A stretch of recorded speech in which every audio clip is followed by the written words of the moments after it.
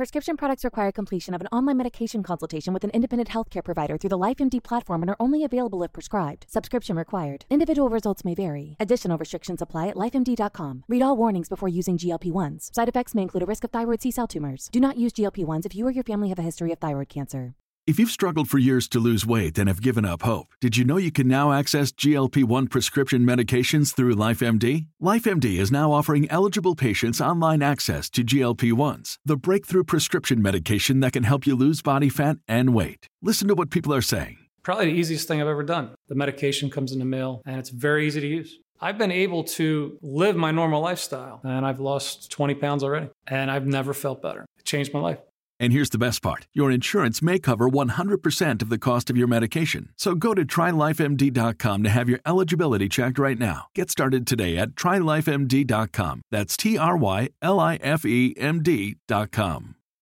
Welcome to the Fix Your Sciatica podcast, where we meet with experts and clients and discuss how to manage your sciatica and low back pain without the use of medications or surgery. I'm your host, Dr. Ashley Mack, and I'm a physical therapist as well as the founder of iFixYourSciatica.com, a go-to resource for pain management. If you're joining us for the first time, thank you for listening. And if you are tuning in again, welcome back. And lastly, if you find today's episode or any of these episodes of this podcast to be helpful or insightful, please follow and rate this podcast on whatever platform you're using. The more followers and ratings we get, the more we can help people like you. And without further ado, let's get started. If you were to go online and search the best stretches for sciatica, you will be presented with about 970,000 articles. You'll probably see some commonly used stretches such as the forward bend, the pigeon stretch, cobra stretch. But then a few pages down, you'll also be presented with stretches that actually make sciatica pain worse, which includes the forward bend, pigeon stretch, and cobra stretch. And so my question for you is, which article is correct? In the sea of information, how can we actually find out the best stretches for our sciatica pain? The truth is, the right stretches for sciatica will actually be dictated by you, not by an article found on the internet. And in today's episode, I'll actually help you understand how stretching can help out with sciatica. And we're going to cover one for the folks who want to get straight to the point on how to find the right stretches for relief. And number two, understand what a stretch truly is and determine if stretching or exercise is necessary for pain relief. If you don't really have time to go through the full episode today, that's totally fine. And so here's the answer to the first question. How do I know the right stretches for my sciatica pain? And you're going to have to look inward, aka looking in towards yourself, and try out each one of these stretches and determine if you feel better, worse, or the same. Try out a specific stretch, and if it reduces your pain, reduces the size of your pain, centralizes your pain, or if that stretch just feels quote unquote right, then that is the stretch for you. And then you can get rid of all the other stretches that increase your pain or have no effect in regards to how you feel. Yes, it is that simple. So let's define what actually a stretch is, and it's to make sure that everyone is on the same page. If you search the definition of a stretch, the true definition is to elongate without tearing or ripping. That's it. Stretching is theorized to improve range of motion and maybe, in fact, relax the muscles and provide some pain relief.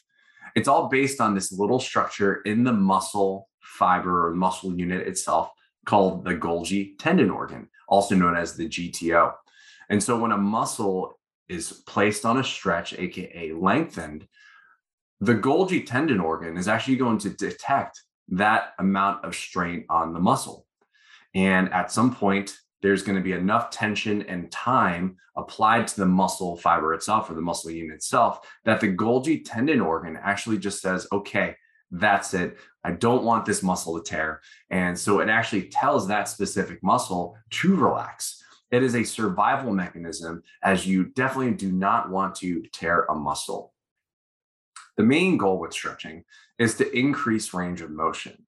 In fact, stretching is actually not the most effective tool at increasing range of motion. Relaxing a muscle or reducing pain. There's many other techniques that are actually going to be much more effective than taking a muscle and putting it on stretch. But before we figure out like what the best stretches are and some ways that solve this issue for sciatica, we have to again reiterate what sciatica is. What is sciatica? And that is one of the reasons why you're listening to this podcast, to learn a little bit more about your pain and how to solve it. And I've said this many times in other podcasts, other episodes, and working with people, but I will continue to say this, that sciatica is irritation along the sciatic nerve. That's the definition. It describes where the pain is, but that's all it does. It doesn't say the course or the cause of the sciatica pain. And as a result, it does not dictate what should be done to relieve this sensation. The sciatic nerve actually originates up in your brain and then travels down your spinal cord, where individual nerve roots exit the spine at the levels of L4, L5, S1, S2, and S3. These 4 nerve roots then converge to form the sciatic nerve, what runs through or under your piriformis, depending on what your anatomy is. And then it travels down the back of your thigh. And then at the knee, it actually splits into the tibial and common fibular nerves. And then that common fibular nerve actually then splits into 2 other nerves, which is going to be the superficial and deep fibular nerves. And what that means is that it supplies motor and sensation to the backside of your thigh, as well as below your knee. There are many areas in which the sciatic nerve can actually be irritated. It follows a very long path. Most commonly occurs at the lumbar spine, aka the low back, but it can also be affected at any other point from where the nerve formation starts to its actual final destination down at the foot. And so when working with practitioners, it is our responsibility to figure out the cause of your symptoms. And then from there, we can actually provide the right interventions necessary to provide relief. Could the intervention include stretching? Absolutely.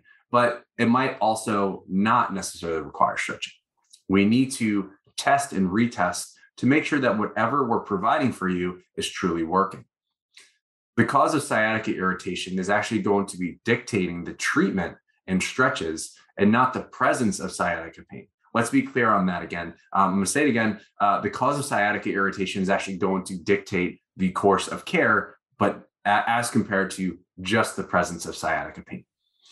And finding the right tools and interventions is going to be based on one major principle, which is going to be focusing on the things and positions that actually improve your pain, and then to avoid or modify the activities that actually make the pain worse.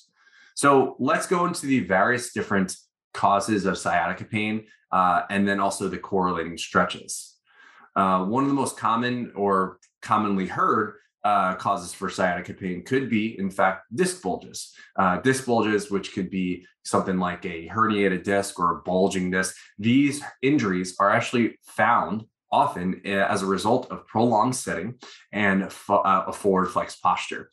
The gel-like content of the disc is going to move towards the path of least resistance, meaning that if you're hunched forward for a long period of time, there is a higher likelihood that the contents, the gel of that disc, can actually move backwards towards the spinal canal. It can impinge centrally on the spinal cord and often presents with bilateral symptoms or symptoms on both sides. And in some cases, if you do have one-sided symptoms, that means that the disc is probably pushing out to one side more than the other. And this is usually a result of sitting or leaning to one side for longer periods of time. And so how can we actually determine if your symptoms are more related to a disc issue? We are going to take a quick break to tell you about our awesome new program called the Sciatica Protocol. If you don't have the time to see a professional, but are tired of trying to figure out this recovery on your own, then the Sciatica Protocol is for you. Harness the power of a knowledgeable physical therapist through your phone. It takes no more than 7 minutes per day, and it is designed to help you recover as quickly as possible. Now, having an on-demand physical therapist can cost thousands plus hours of sessions. But with the Sciatica Protocol, you'll receive the same, if not better, customized care completely free. And why are we making this program free? Because I believe that everyone deserves to live free from pain without actually having cost be the biggest obstacle. It is simple to start, and all you need to do is log into ifixyoursciatica.com/the-sciatica-protocol and fill out the 9-question quiz to begin. The link for the program is in today's show notes. So as I said before, the contents of the disc actually moves in the path of least resistance. So if we were to bend towards the side of symptoms and you feel better as a result, then it's theorized, it's suspected that the motion itself helped push the contents of that disc back in towards the middle of the spine, or in towards the middle of that disc, aka the original location of the disc itself. So if your symptoms improved with a standing backwards bend or baby cobra, or if you were to lean towards the side of symptoms, then it could be likely that disc herniation or disc involvement is part of the problem. And so the dosage for any of these stretches, a backwards bend, a side bend, maybe even a baby cobra, the dosage for those, because they're active motions, we're looking at a total number of repetitions of around 10, and then see how it feels. Your body is actually going to determine whether or not you need more or less of that specific stretch. And again, remember, with stretches to manage sciatica, it should be focusing on reducing your pain. So if you're doing this and actually increases your pain, then that's something that's not for you. So let's look at what happens if you were to lean towards the side of pain. What happens there? So if bending towards the side of pain increases, or if extension or leaning back actually increases your pain, aka makes it worse, or peripheralizes your pain, meaning that it actually causes your pain to spread out, then you might actually be dealing with more an arthritic issue, meaning that there's possibly some sort of bony overgrowth in your spine, which can impede on the normal flow of the nerve roots of the sciatic nerve. And if that is the case, we are actually trying to focus on trying to increase the space in which the nerve exits so that it does not get irritated. And the thing about spinal arthritis is that this can actually happen even as early as age 20 and actually increases in prevalence or incidence as we age. Arthritis is a normal part of the aging process. However, some of us are more prone to developing more of a bony overgrowth faster than others. And that is totally okay. And the situation is that if this is the case, then theoretically, we should be experiencing relief with forward bending, aka touching your toes. We're leaning away from the side of pain, more like a side bend.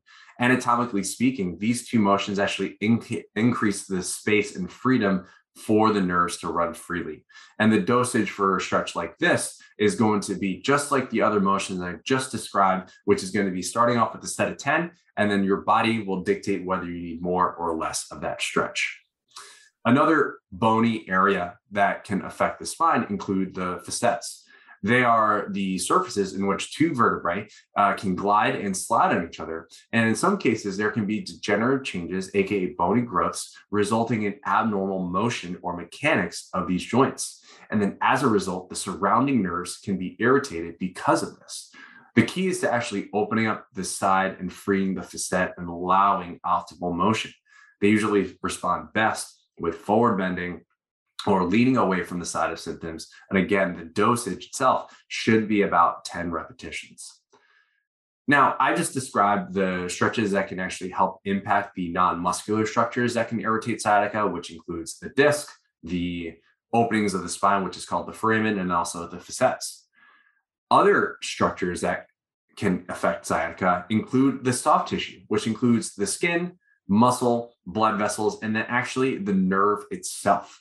Oftentimes, tight connective tissues can actually result in nerve irritation. And in order for us to find the right stretch for this soft tissue, we need to know why the structure is tight in the first place.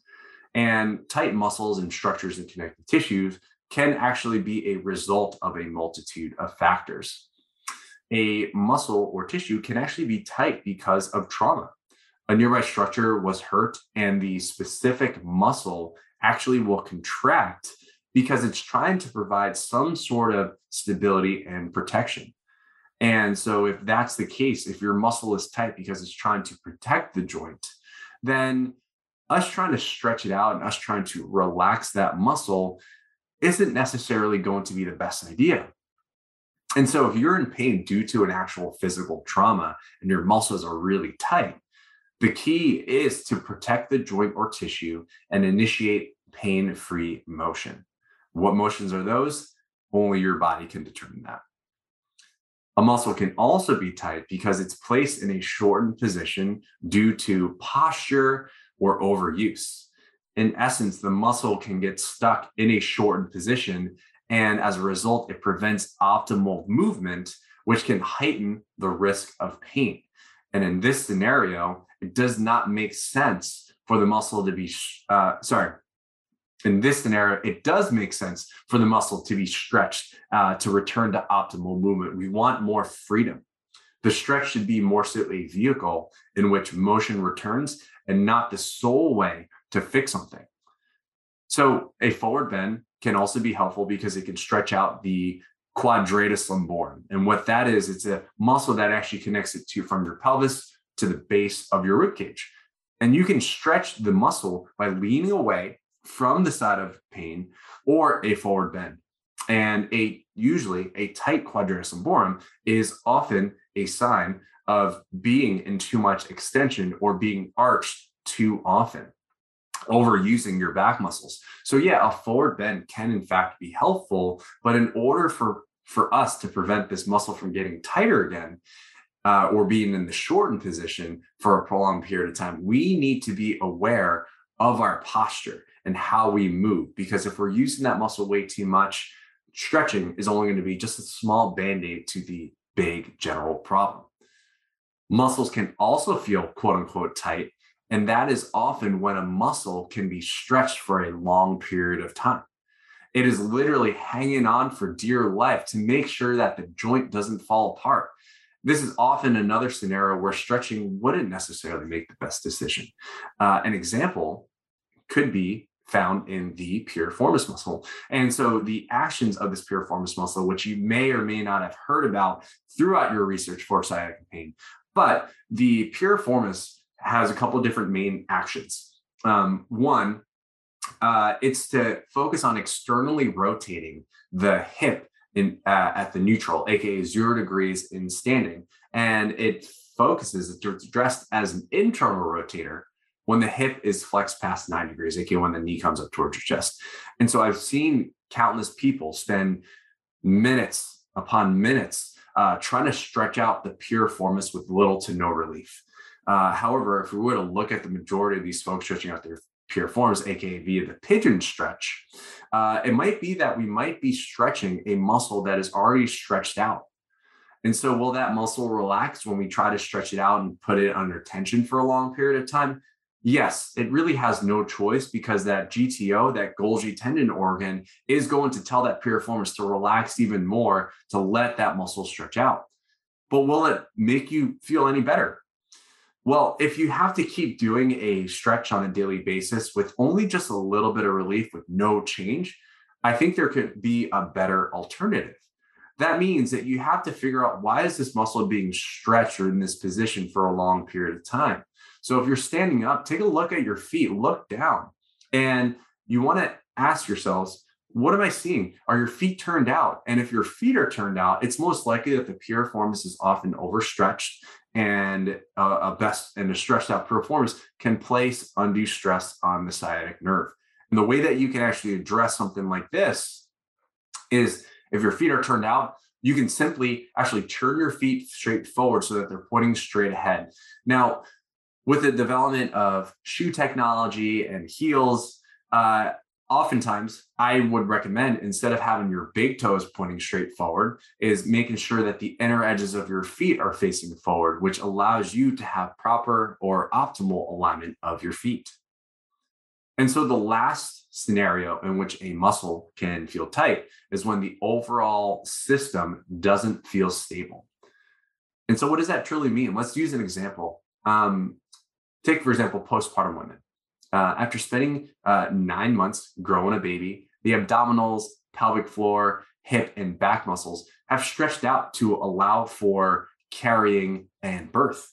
However, a fair amount of women's muscles do not just bounce back post giving birth to a baby. In fact, there's a fair amount of new mothers who are unstable in the core, pelvis, and hips.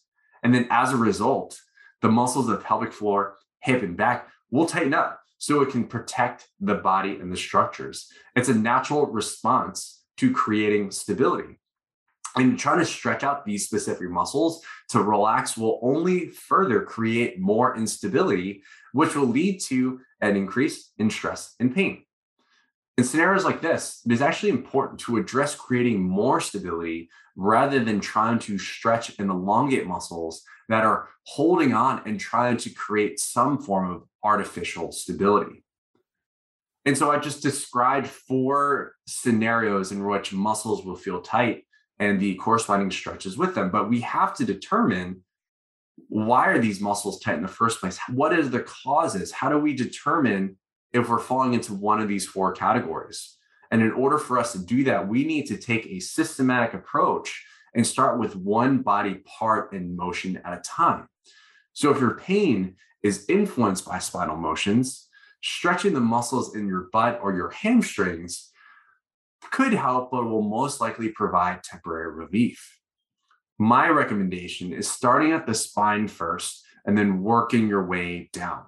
Find the positions and stretches that help you the most, and then implement the stretches that can provide you the most amount of relief.